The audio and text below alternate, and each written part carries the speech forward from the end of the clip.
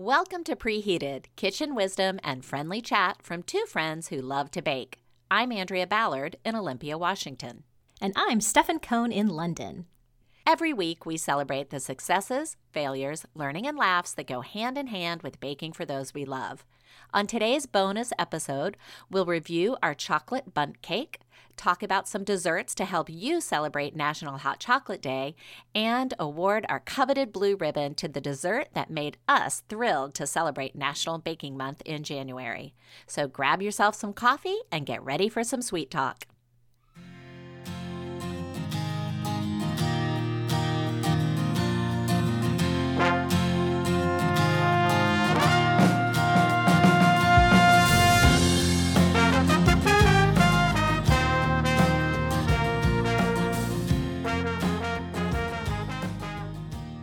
Hey, Andrea, back in episode 60, you and I were talking about some of the hot food trends for 2018.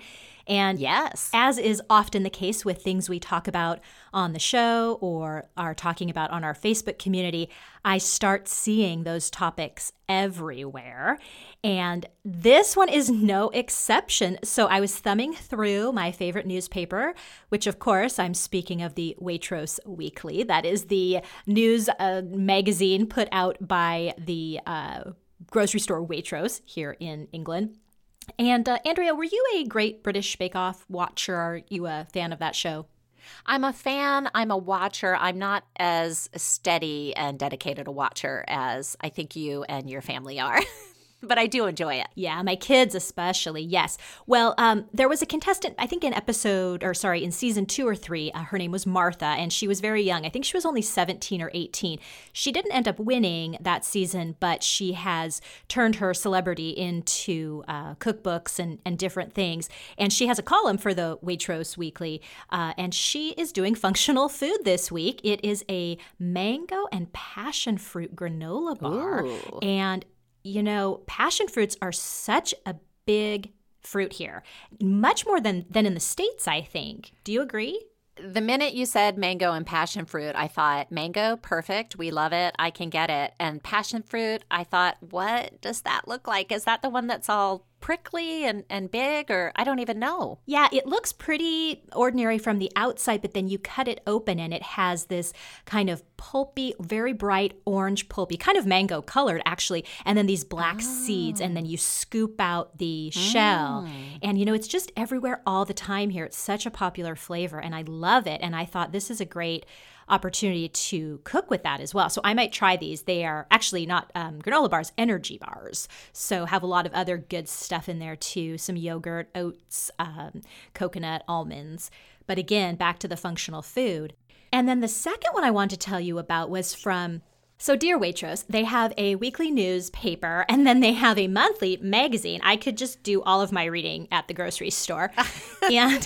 And then the second one in our functional foods trend is actually a brownie truffle from an LA chef. I've not heard of him, Matthew Kenny. And it is a brownie truffle that features hazelnuts, oatmeal, dates, almonds, cacao, coconut, and looks really good. Well, Stefan, once again, proof that we might perhaps be sharing the same brain. When I was visiting you in London, I loved the Waitrose circular as well, and I downloaded the app on my phone. So I get the monthly notification when they release their new monthly magazine, and I just download it on my phone and read it. And sure enough, I bookmarked those vegan brownie truffles. That was the first thing that jumped out at me. And as I was reading about it, I just thought to myself, how funny is this that I have to learn about a recipe that I'm really excited about from a baker in LA, which is on the West Coast, right where I live. Yes. But I have to read about it in a British monthly grocery store magazine. I love this. It's also so Stefan and Andrea because I'm like thumbing through my paper version and you have the app on your phone and you're reading it, yet we choose the same recipe. Oh my gosh. Well, I think we should both make it then. I think that's a little bit of kismet there. I think we should. And I think it's interesting. I think the title functional food is not very fun or sexy sounding. I wish they would have come up with a different name for that trend, because it actually does excite me to, make these mango passion fruit bars, to make these vegan brownie truffles. I mean, yes. I like the idea of food being nourishing and food being fuel. So I think we need to retitle that. So let's work on that as well. Yeah, nourishing nibbles sounds way better. Yeah. Okay, done already. You and your marketing brain has already figured that one out. Okay. I do love alliteration. Yeah, there you go. I like that. Well, the thing that I wanted to ask about is if you and your family realized when you decided to do a temporary move from Seattle, Washington to London, if you would be moving in such a year of excitement. And did you realize that 2018 would behold such incredible events in London while you'd be there? I have to say no, but, thankfully we are here during what just is shaping up to be a tremendous year. I'm thinking of about two events. What are you alluding to, though? Well, the first event I'm thinking about is coming up in May, and I'm pretty excited about it, and I'm guessing all of you guys are talking about it as well. Would you be referring to the royal wedding of Prince Harry to Miss Meghan Markle? Indeed I am. So our Hollywood actress marrying into the British royal family. How fun for you to be living in the city for a royal wedding. I am so jealous. I can't even tell you. Well, and they're just going to be living down the street, as the crow flies, when they are married and living together. But yeah, that is, of course, huge news here. And it is in the third weekend of May. And what's really remarkable, Andrea, is they have calculated that the royal wedding alone will bring in this astronomical sum. It's like 100 million pounds or 250 million pounds, or it's this huge amount just on, extra tourism, but then also all of these things they will create, like tea towels, figurines, cups and saucers, commemorative tea tins, all kinds of stuff for this wedding. So yes. I mean, let's plan right now on 100 million pounds plus 7, because I would like that commemorative tea towel. I'm putting in my order immediately. You have to get that for me. Sources say 107 million pounds. Well, and what's also really fun is lots of people are taking the opportunity to have a party, so a royal wedding watching party. And I don't know if you remember when Kate and Wills, as we say, were married. It was, I think, back in, when was that? My son was in kindergarten, so it's been 4 years, I guess. It happened at like 6 a.m. West Coast time, right? Like I was, yes. And here it will just be my Saturday. So, oh my gosh, I know. Yeah. I know. So yeah. I would like some continual reporting from the field. I would love it if you were on site and you can give us the details. Well, I hope I can buy a hat at the very least. At the very least. Yes. If you host a party, I mean, I do want to know all about that. Yes. But Stefan, later in the year, there is another event happening, which again, worlds colliding. And that's going to be on October 14th. Are you aware of what is happening on October 14th? I am aware it's my wedding anniversary, but I don't believe. Okay, I'm thinking I already know that date. So, and indeed you should celebrate. But let's hope the whole city won't be in on that particular one. No, what I am referring to is the Seattle Seahawks have released their schedule, and on October 14th they will be playing in London. I was hoping for Wembley Court, but they're playing at, I believe, a stadium called Tottenham. Tottenham? I'm not sure how to say that. Yeah, Tottenham. Yeah. Okay. So I thought to myself, oh my gosh. So I can send you some Seahawks swag. I can send you some 12 shirts. But I think you are going to be obligated to perhaps introduce tailgating to the Londoners. Yes, it will be my contributions to the 2018 food trend scene. Yes. Although, as I started thinking of it, I immediately thought, wait a minute, she doesn't have a car. I have no car, and more to the point, they call it the boot here. So I guess it would be a boot tail. I don't know. I don't know what you'd call it. We have a whole year to plan and decide how we're going to celebrate this momentous event. Well, one can only hope they will also be manufacturing tea towels and cups and saucers to commemorate this historic occasion. Quite certain that the NFL will not miss any opportunity to market their logo on some commemorative merchandise. So I do dearly love tailgate food, Andrea. One thing that you may need to send me is some tortilla chips. Oh. I like tortillas for like nachos or like with a good queso, some salsa. Yeah. Okay. It may be necessary. Okay. We will figure it out. We have time. I'm excited. We'll do some planning. Okay, so I'll have my hat for the royal wedding and then my queso dip for the tailgate or boot gate, and I'm going to be all set. So you're all set. Your year's planned out. What an exciting year, I'll tell you what. I know. Oh, my gosh. Well, speaking of something delicious to serve at either your royal wedding watching party or your tailgate for that matter, we last week baked up a chocolate bundt cake from Taste of Home. This was a One Bowl award-winning chocolate cake to celebrate, of course, National Chocolate Cake Day. I've got all your usual suspects here in this cake: your flour, your sugar, your baking cocoa, baking soda, baking powder, salt, eggs, a cup of strong brewed coffee, a cup of buttermilk, some canola oil, vanilla, and dusting that lightly with confectioner's sugar. This cake does instruct to be baked in a fluted tube pan. Andrea and I, last episode, both admitted we would likely be doing this in our bundt pans. Andrea, I'm dying to know, how did this one go for you? Oh, dear. Well, oh, no! This is This is a tale of two. Yeah, this is a tale of two bunts. And I thought about saying it was the best of times, it was the worst of times, but unfortunately there were no best of times. So it's more like it was the worst of times. It was the slightly less worse of times. I will take responsibility for one fail, but not for the second one. So for the first round of baking this cake, I knew I was going to an event that had about 12 women. I knew that I think between 3 and 4 of them have celiac, and so I thought this is a perfect time to try some gluten-free baking. I have not ventured very much into gluten-free baking, and in fact, the only gluten-free baking I have done in the past has been with recipes that are what I would call naturally gluten-free.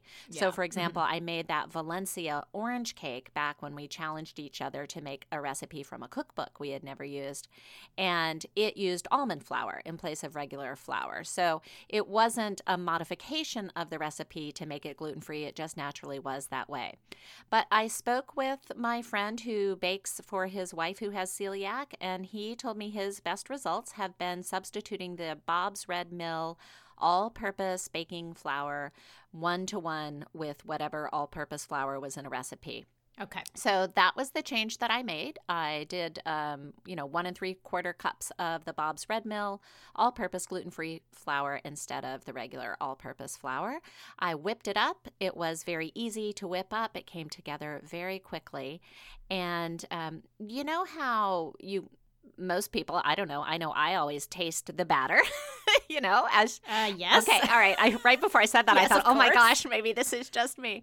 But I tasted the batter and I almost spit it out. What? It tasted like dirt to me. Oh. I can't explain it better than that. It just had a very earthy, dirty flavor. So I had decided to make this first round in my mini bundt, and so I had sprayed them extremely well with my Baker's Joy that I love, and I went ahead and poured this batter, and the batter's very thin, and the recipe says that it will be, and just poured it into the mini bundt pan. And as soon as I was done filling that one pan, I poured the rest of the batter out. Oh I thought that something is wrong with this, but I'm going to go ahead and bake it and see how it turns out.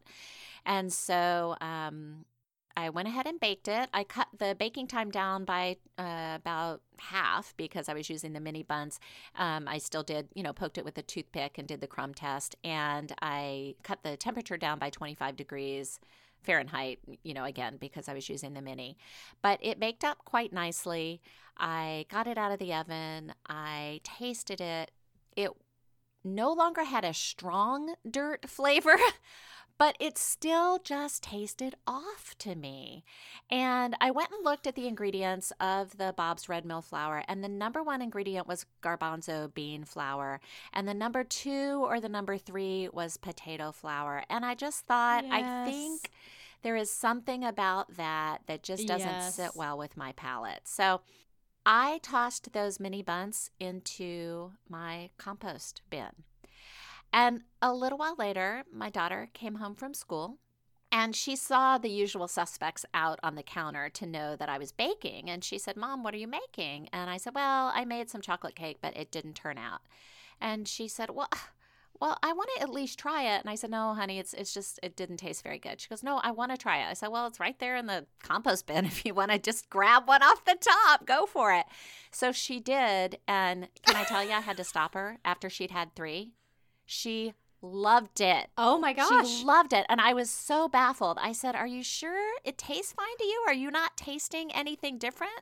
And she said, "No, I think it's totally fine. I think it's great." She even looked at me at one point. She goes, "Mom, you're making me eat out of the trash." I said, "Well, I'm not making you do anything." She said, "Oh, but it's so good." So meanwhile, I had decided to make the recipe again. This time I cut it in half because I thought, well, if it doesn't turn out a second time, at least I won't have, this big, huge cake to deal with. And instead of making it in the mini bun, I decided to make it in my tube pan. And so again, the only thing I did different in round 2 was I substituted just regular old all-purpose flour. Now this cake turned out well. I thought it was pretty. I thought it tasted fine. But literally, that is the best I could say about it. I think overall, I would just say I was a bit disappointed. I almost felt like it was like a chocolate Twinkie. Yes, and I think that's down a little bit to the oil. You're using oil here instead of butter, and I think that does affect the flavor and the texture a bit. I think that's part of what keeps it so very moist, definitely. Well, I'm so sorry. Yeah. So what was your experience? No, don't be sorry. It was a good experiment. I mean, I'm curious what you thought, and I'm curious how much of it was my mental headspace of knowing I used a gluten-free flour.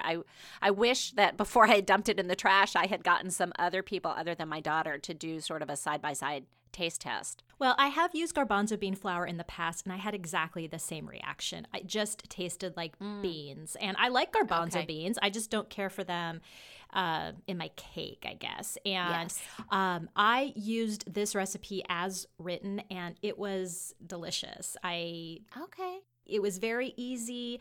It was very well received. In fact, it was gone. I was serving about 5 people, and it was gone. Everyone had multiple helpings. It was so I understand what you're saying about kind of the chocolate Twinkie. If I had to tell you what I thought this was like, it was like a homemade boxed mix cake in that it was so very easy. It was literally just putting everything in one bowl, mixing it together and into the pan. And it had that very nice spongy consistency. It was really moist. My number one issue going in is that I couldn't find Baker's Joy here in London. That's right. Were you able to find something to substitute or? Well, I had just some, like a PAM, like a cooking spray. Mm-hmm. And so I just coated the heck out of my bundt, put in the batter, crossed my fingers. You know, one thing we talked about back in episode 2 when we were talking about our original bundt, which is our pumpkin spice bundt, it's really important with a bundt cake, especially, to let that cool. It says, cool, take out and cool on a rack for 10 minutes. And I think that's so important because it helps it detach from the sides and gravity does a little bit of work for you, and then you can take it out. And I had absolutely no problems. My cake released beautifully. It was lovely to look at. I thought this was just a really good kind of, you need a dessert fast. This is a very easy cake to whip up. You're not waiting for butter to soften, anything like that, because you're using the oil. That's a good point. It has the coffee and the buttermilk, which I think are really nice components in a chocolate cake. And it's in that bundt. And we've talked in the past about it. It's just a pretty cake. You don't need to frost it because it's in the bundt. It looked pretty with the powdered sugar on top. So I did think it looked pretty. Yeah. So I'm actually probably going to be filing this in like a tried and true, actually. So we had, the spectrum here of the cake. I think I'm going to go back to it someday without the gluten-free experience fresh in my mind. I think it was kind of hard to shake that piece off. And It is. And I'm glad you mentioned the box cake feeling, because at the end of the day, what I thought to myself was, this tastes like the Duncan Hines moist chocolate cake mix. A little bit. And I think that's down to the oil also. I mean. Yep. I think you're right. All right. Well, listeners, let us know how that one worked for you. It was called the contest-winning moist chocolate cake from Taste of Home, and we'll put that up on our website, preheatedpodcast.com, and you can also look under the January 2017 what year is it, Andrea? 2018 tab on our Pinterest. I've only made that mistake about 100 times this month, so yeah. Well, let's see. This is our bonus episode, so we will be talking about some fun recipes for National Hot Chocolate Day, which, Andrea, I'm sure you know, is January 31st, but we're just going to be kind of chatting, not reviewing these. I, first of all, did not myself know that it was National Hot Chocolate Day in the U.S. on January 31st, so what a great day to celebrate. That's a fun one, indeed. What are you going to be whipping up? Well, I have a question for you. Okay. All right. So if you do a Pinterest search, say, for hot chocolate, a lot of what returns is something called a frozen hot chocolate. Now, I believe, now correct me if I'm wrong, I believe frozen hot chocolate is a chocolate milkshake. We're just calling it that now? I think you're right. And see, this is where I think regional differences come into play. And this is very fresh in my mind because my niece from New Orleans was visiting us over the holidays. And for example, she made the comment to me that she gets an iced coffee every day, and it would never occur to her to order a hot coffee. Okay. And so I think to myself, okay, so for people who live in a part of a country where a hot beverage really rarely sounds appetizing, but they still sort of want to participate in the spirit, you know, it's like, oh, you know, you're watching TV shows and they're drinking hot cocoa, you're seeing, you know, commercials for Swiss Miss, you want to be part of that, but you don't want a hot beverage. So you're right. You make it a frozen hot cocoa, which in fact is just a chocolate milkshake. All right. That's what I kept reading the recipes, and I kept saying to myself, I think they're making a chocolate milkshake. Yeah, I think you're right. I think you're right. And then it probably pops some marshmallows on top, and they call it frozen hot chocolate. Oh yeah, there's some really cute examples. One, this made me think that one kind of cultural difference that we've noticed here is oftentimes if we go someplace, my son likes to order a chocolate milk, and if in the States, that's just very prevalent. There's, you know, even at Starbucks, there's like the pre-made chocolate milk, or, you know, you can order that quite easily. Here, we have to order it as cold hot chocolate. And then they get it and they make it. Oh, interesting. I love that. Yeah, so I guess that's my frozen hot chocolate twist on that. But one other thing, Andrea, I've seen that is, you know, the holidays have just passed, but Valentine's Day is coming up, actually, and I think this would be a cute wintertime gift, is to take some really good maybe milk chocolate or a blend of bittersweet and milk chocolate and melt that down into a silicone ice cube tray. Okay. And let it firm up a little and then stick a popsicle stick in.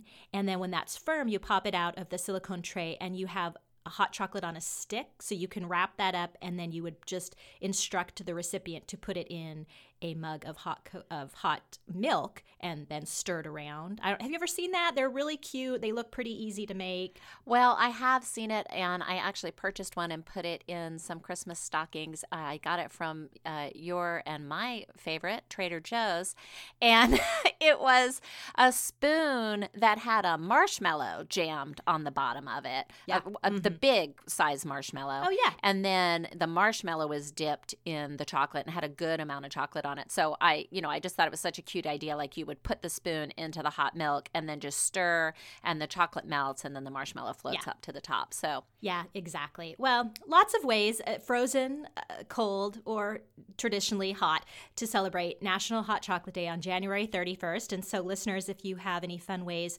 post that on our Facebook community. We would love to see it. Yes, please.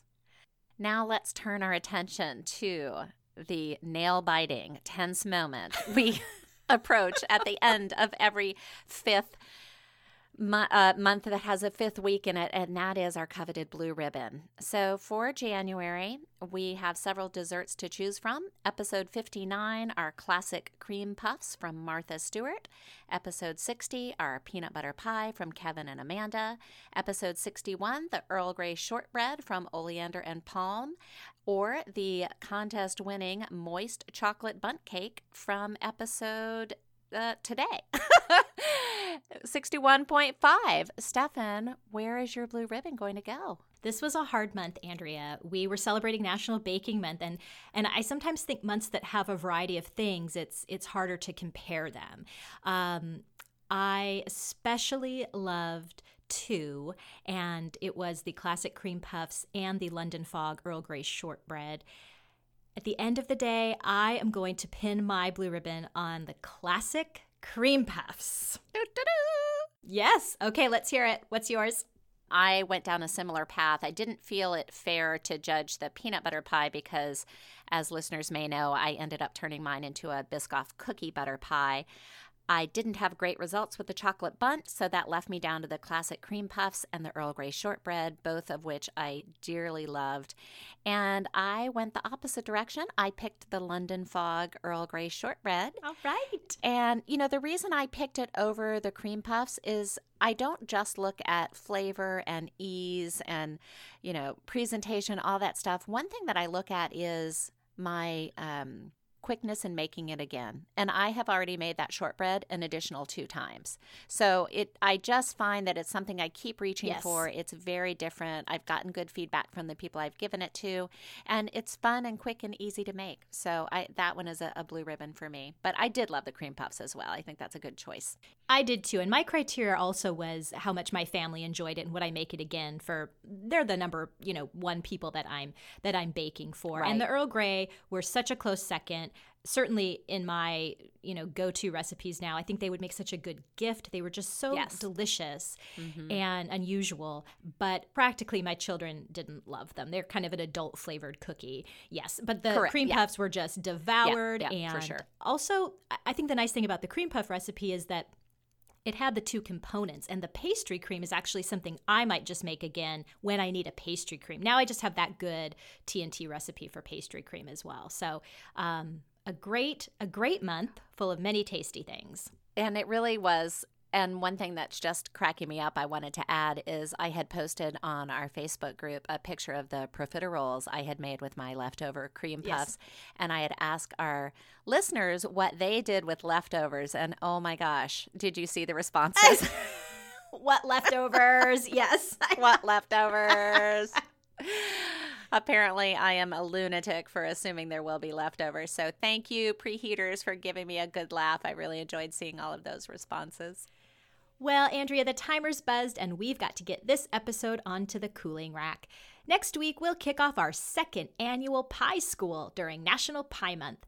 Join us for a fun month of everything pie. From the perfect crust to a scrumptious filling, both sweet and savory. We'll tackle it all, including a new-to-us British pastry. Remember to stop by our Facebook page and vote for our March theme, listeners. We'd really love to know what you'd like to see us make up. And remember, you can find us and our featured recipes on our website, preheatedpodcast.com, and on Facebook and Pinterest. If you like our show, please tell a friend, subscribe on Google or Apple Podcasts, and consider taking a moment to rate and review us on those sites. It really does help others find us. Until next time, thanks for listening and sweet dreams.